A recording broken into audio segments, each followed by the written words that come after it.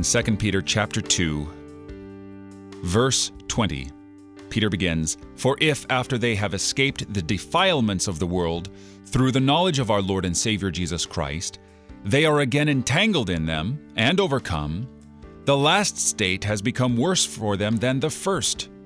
For it would have been better for them never to have known the way of righteousness than after knowing it to turn back from the holy commandment delivered to them." This reminds me of the legal dictum, "Ignorance of the law is no excuse." Well, that makes sense. You don't want to transgress the law, so you have to behave in a morally and integrally upright manner.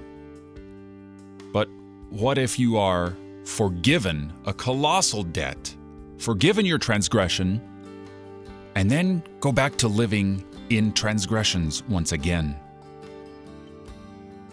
Dietrich Bonhoeffer called this cheap grace, to simply use and abuse the forgiveness of God available in this life. To go back to your vomit like a dog once again, to go back like a sow to wallowing in the muck after having been washed in the wonderful waters of holy baptism. It had been better if you'd never been washed before. That's what Peter says. But you live in your cleanness, live in your grace, given you by God.